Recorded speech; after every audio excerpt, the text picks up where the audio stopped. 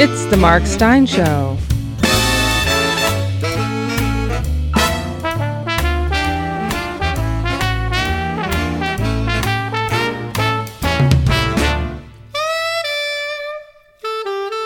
And now, here's Mark. Father's Day in most of the world, from Afghanistan to Zimbabwe. We have a few Father's Day thoughts from the Mark Steyn Show over the years. Poems, songs, some recollections, sentimental and full-hearted, others walking a finer, more nuanced line.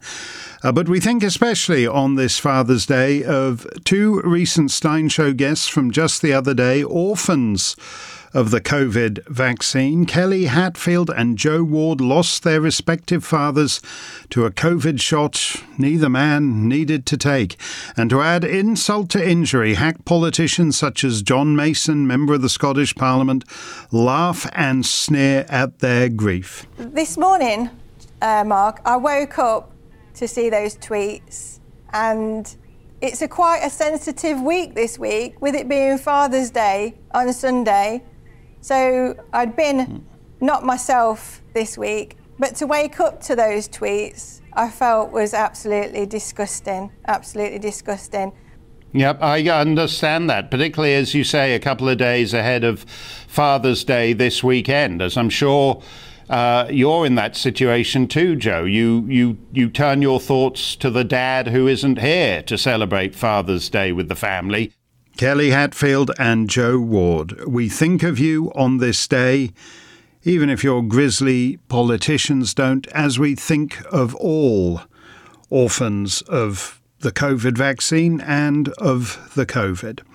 In my book, A Song for the Season, I write about Rodgers and Hammerstein's great anthem of impending fatherhood, the soliloquy from Carousel. Frank Sinatra loved this number from the moment he first heard it, and he sang it all the way to the end, half a century later, including sections they no longer sing in the show itself. If you go to see Carousel today, you won't hear this passage.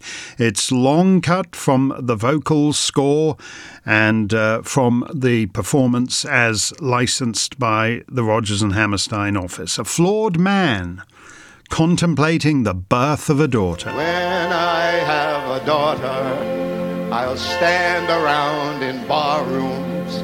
Oh, how I'll boast and blow. Friends will see me coming, and they'll empty all the bar rooms. Through every door they'll go, weary of hearing day after day the same old things that I always say. My little girl. My little girl. Here is that little girl returning the compliment decades later. Nancy Sinatra with a song that chokes her up too much to sing in public. There's a man who always stood right by me, tall and proud and good when times were bad. Too much heart is the only fault that I see. This song's not for you folks, it's for my dad.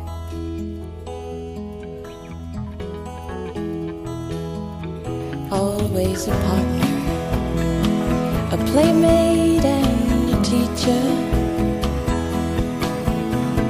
ready with a joke when times were sad. And in my teens, sometimes he was a preacher.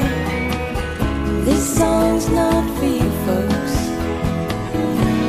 it's for my dad. Of course I like you folks, but I love my dad.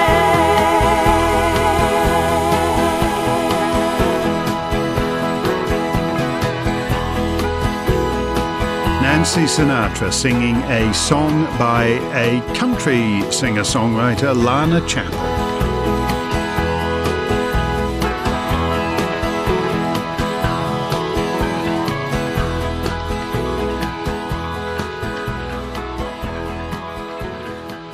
Mark Steyn's Poem of the Week. A Father's Day poem, to my taste, should be about something specific, not just generalities about dear old dad, which can descend very easily into sob sister stuff. Two of my favourites are Wordsworth's About a Father on a Country Walk with a 5-year-old son, and this one by Theodore Retke about a waltz one night in the kitchen.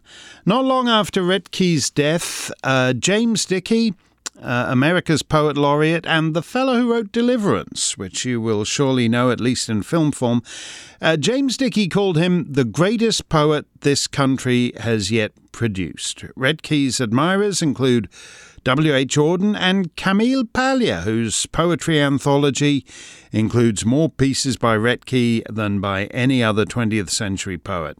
This one divides the critics. Some see it as a comic romp of persistent love. Others think it's a scene of terror. I think it's both, and if you study Retke's early drafts, you'll see he worked hard at keeping that balance. But to quote James Dickey again, Theodore Retke sees and feels the aspects of life which are compelling to him. And this compelling aspect is rooted in memories of his own father. Otto Retke was a German who emigrated with his brother to Saginaw, Michigan, where they became market gardeners who owned 25 acres of greenhouse. But when Theodore was just 14, his father died of cancer and his uncle committed suicide. Sometimes when you lose a parent young, the few memories you have blaze ever more vividly. And Otto is clearly the inspiration for this poem. It's a memory of a waltz. And in fact, it's written in 3/4 time. But it's not really a waltz that waltzes, because in fact it's a flawed, boozy hulk staggering around the kitchen with his wife aghast as saucepans shake and fall. But the memory means something to the son all these years later. The roughness, the stickiness, the booziness, the clumsiness. It's a vivid and, at a certain sense, an appealing memory of a father no longer there. Written in 1941 by Theodore Retke, My Papa's Waltz. The whiskey on your breath could make a small boy dizzy, but I hung on like death. Such waltzing was not easy. We romped until the pans slid from the kitchen shelf. My mother's countenance could not unfrown itself. The hand that held my wrist was battered on one knuckle. At every step you missed, my right ear scraped a buckle. You beat time on my head with a palm caked hard by dirt, then waltzed me off to bed, still clinging to your shirt. A poem from me to you this Father's Day weekend by Theodore Retke, My Papa's Waltz. Mark Steyn's Last Call.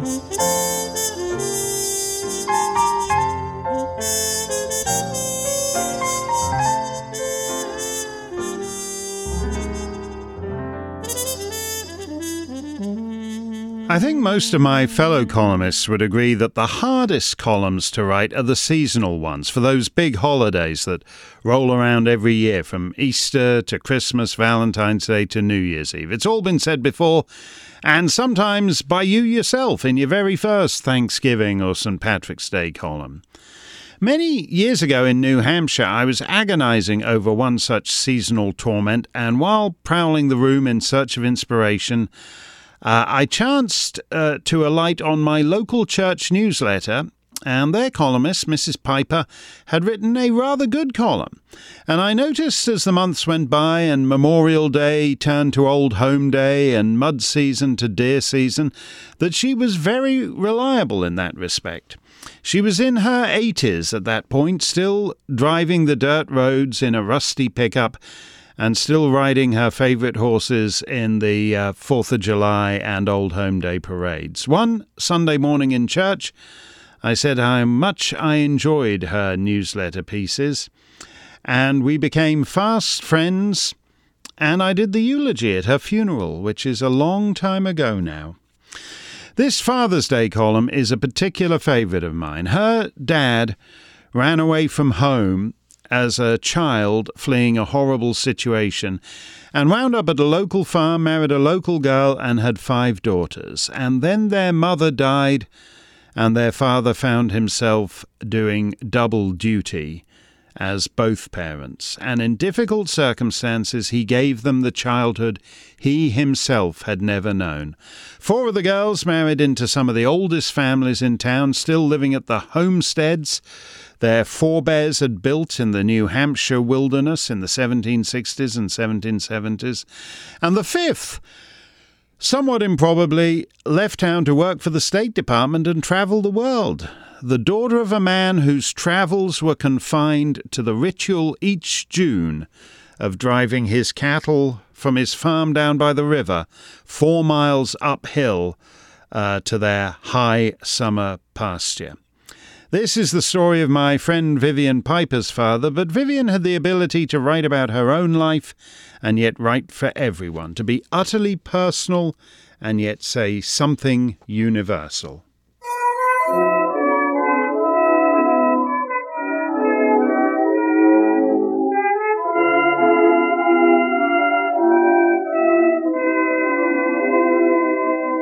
I think of this man often. Each season, the planting of spring, the haying, the time of growth, the birth of farm animals, and all that goes with nature. If I listen even in June, I can hear the frozen snow squeak under his old barn boots as he walked to the barn to milk, so many years ago on bitter cold winter mornings. I am in my middle 70s, and it is heartwarming to remember these things about this father, who was also my mother. He was proud of his 5 daughters. Granted, he did treat some of us as boys on the farm, but that seemed to fit in very well with my way of thinking. How it was handled over time did not make me think any less of my femininity. He told me and my sister Edna, who was my best friend, the importance of keeping our hair combed and neat. This was something special for girls that boys didn't have. I don't think at that time my father realized that boys could also grow long hair. He told me I had the best of 2 worlds. I was a girl, and I could do almost anything that any boy my size could do, but it was important for me to remember I was a girl.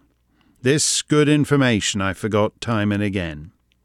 He explained menstruation to me as he knew about it and passed it off as just part of growing up and being a girl becoming a woman, which I didn't fancy very much.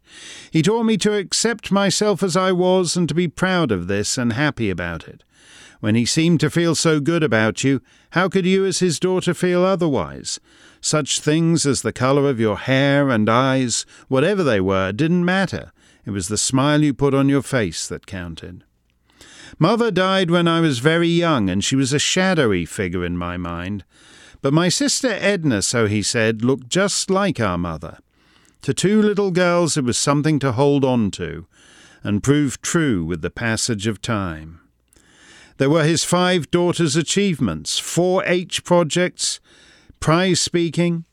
He backed us up as children in the grade school. Then we went on to bigger learning things in life, secretary work, nursing, teaching, and learning to be good homemakers. This was important. My father's childhood was lost. He went only to the 2nd grade, and when he was 10 years old, he ran away from a sad situation. He came to John King's farm. He could not read or write, but he could outfigure any man with a pencil and paper. He was startled one time when the bank credited me with $3,200, when in fact I only had saved $32. Wonder what he would have thought of a computer virus.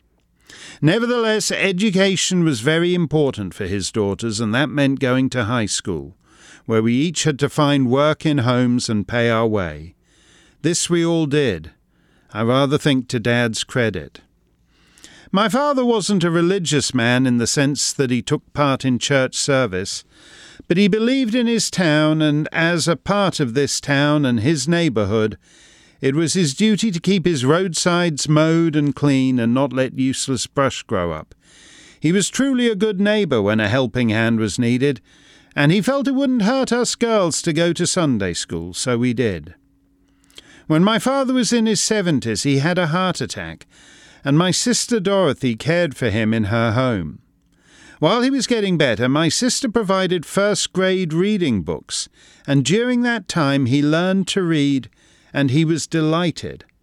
After that, letters could be typed to him, and to his pleasure he could read them. More than once he commented on this wonderful thing to be able to read. Courage in this man was an example I admired greatly. The morning we all stood around and looked at the smoking remains of his farm buildings he had owned for over 50 years, where 40 head of cattle had burned the night before. Grant Balch, a good neighbour, asked, "What are you going to do now, Frank? It's all gone." My father turned and faced this good farmer and friend and said, "You know, Grant, it is all here in my mind and always will be. I have that. And you see that big cornerstone in the foundation of the old barn? Well, that's where I'm going to start and build a new one." And he did build another barn. His examples of patience, his love for his animals and concern for their welfare showed his belief that these beasts were a part of a much larger plan. Until the last, my father set the example of living life to the fullest. He travelled the world over, following where my sister Mildred was in the State Department. He went to all the family gatherings and picnics my sister Lillian planned. He cared about his grandchildren, and I kind of think those who got to know him loved him. His person with me as a child made all the difference in my life. As an adult today, I don't look at a glorious field of corn or witness a slow coming down rain or a pretty little girl all dressed up without thinking, "Gee, Dad would like that." Remarkable father, I think so. But then, on the other hand, if all of you who read this were to sit down and write about your father, I bet there isn't enough paper for the church newsletter to get it all in.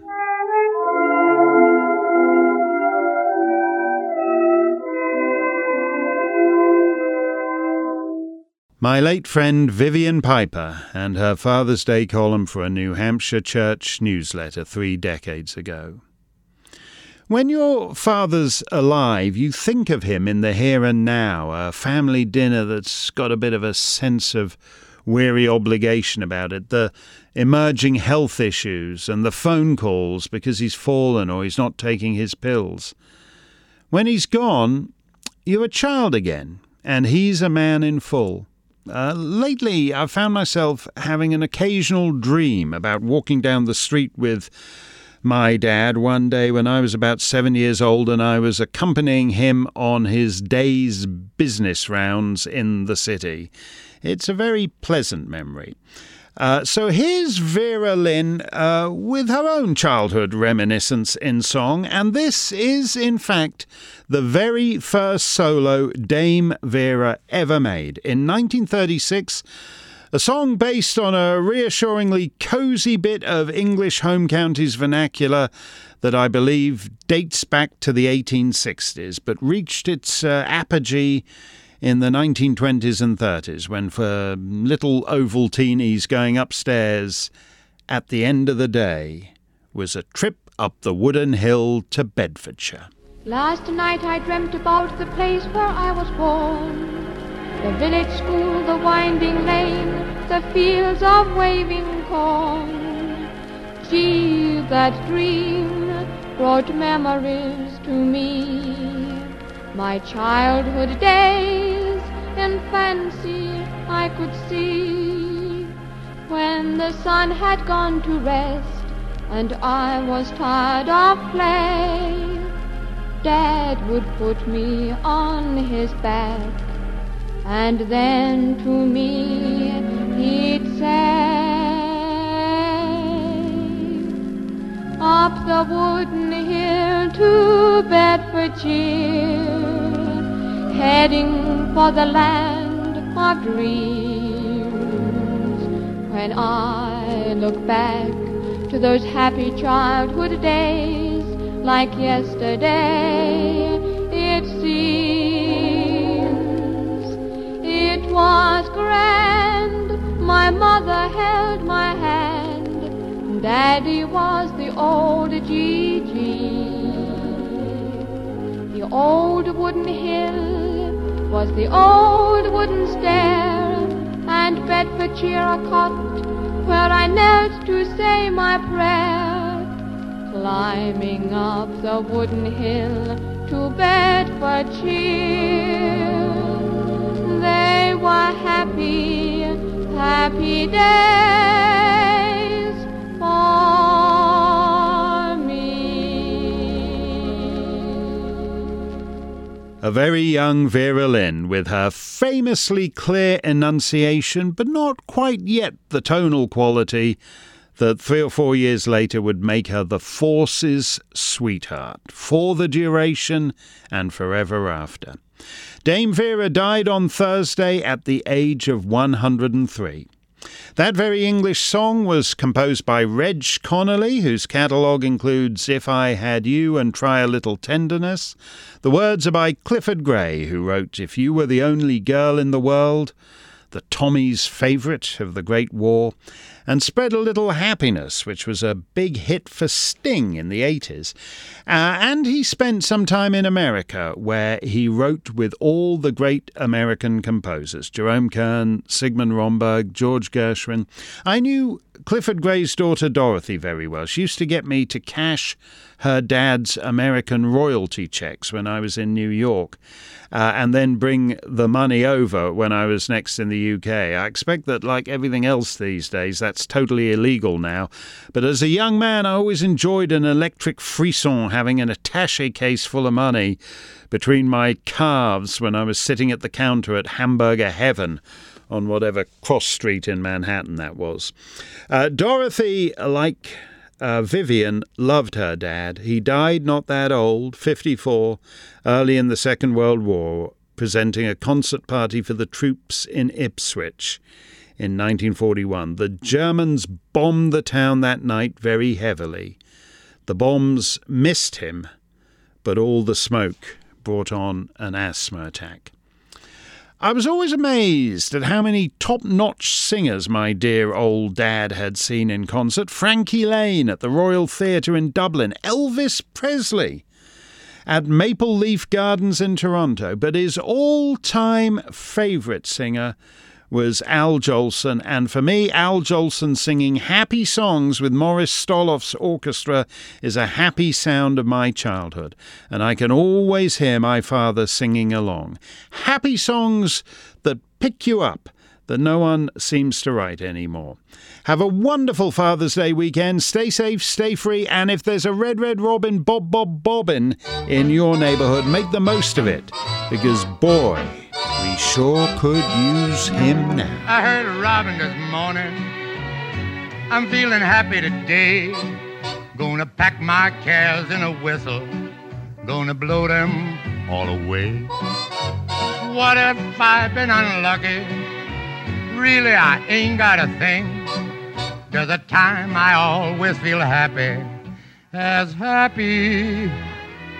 a king. When the red, red robin comes bobbing along, there'll be no more sobbing when he starts throbbing his old sweet song. Oh, wake up, you sleepyhead, get up, get out of bed, cheer up, the sun is red. Live, love, laugh and be happy. What if I've been blue? Now I'm walking through fields of flowers. Rain may glisten, but still I listen for hours and hours. I'm just a kid again, doing what I did again, singing a song. When the red, red robin comes bobbing along.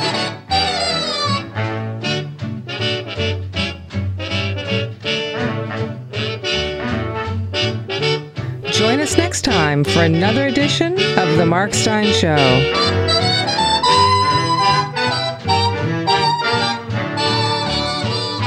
The Mark Steyn Show is a production of Mark Steyn Enterprises and Oak Hill Media. When the red, red robin comes bobbing along, along, there'll be no more sobbing when he starts throbbing his old sweet song. Oh, wake up, you sleepyhead, get up, get up, get out of bed, cheer up, the sun is red, live, love, laugh and be happy. What if I've been blue? Now I'm walking through fields of flowers. Rain may glisten, but still I listen for hours and hours. I'm just a kid again, doing what I did again, singing a song. When the red, red robin starts bobbing along. All rights reserved.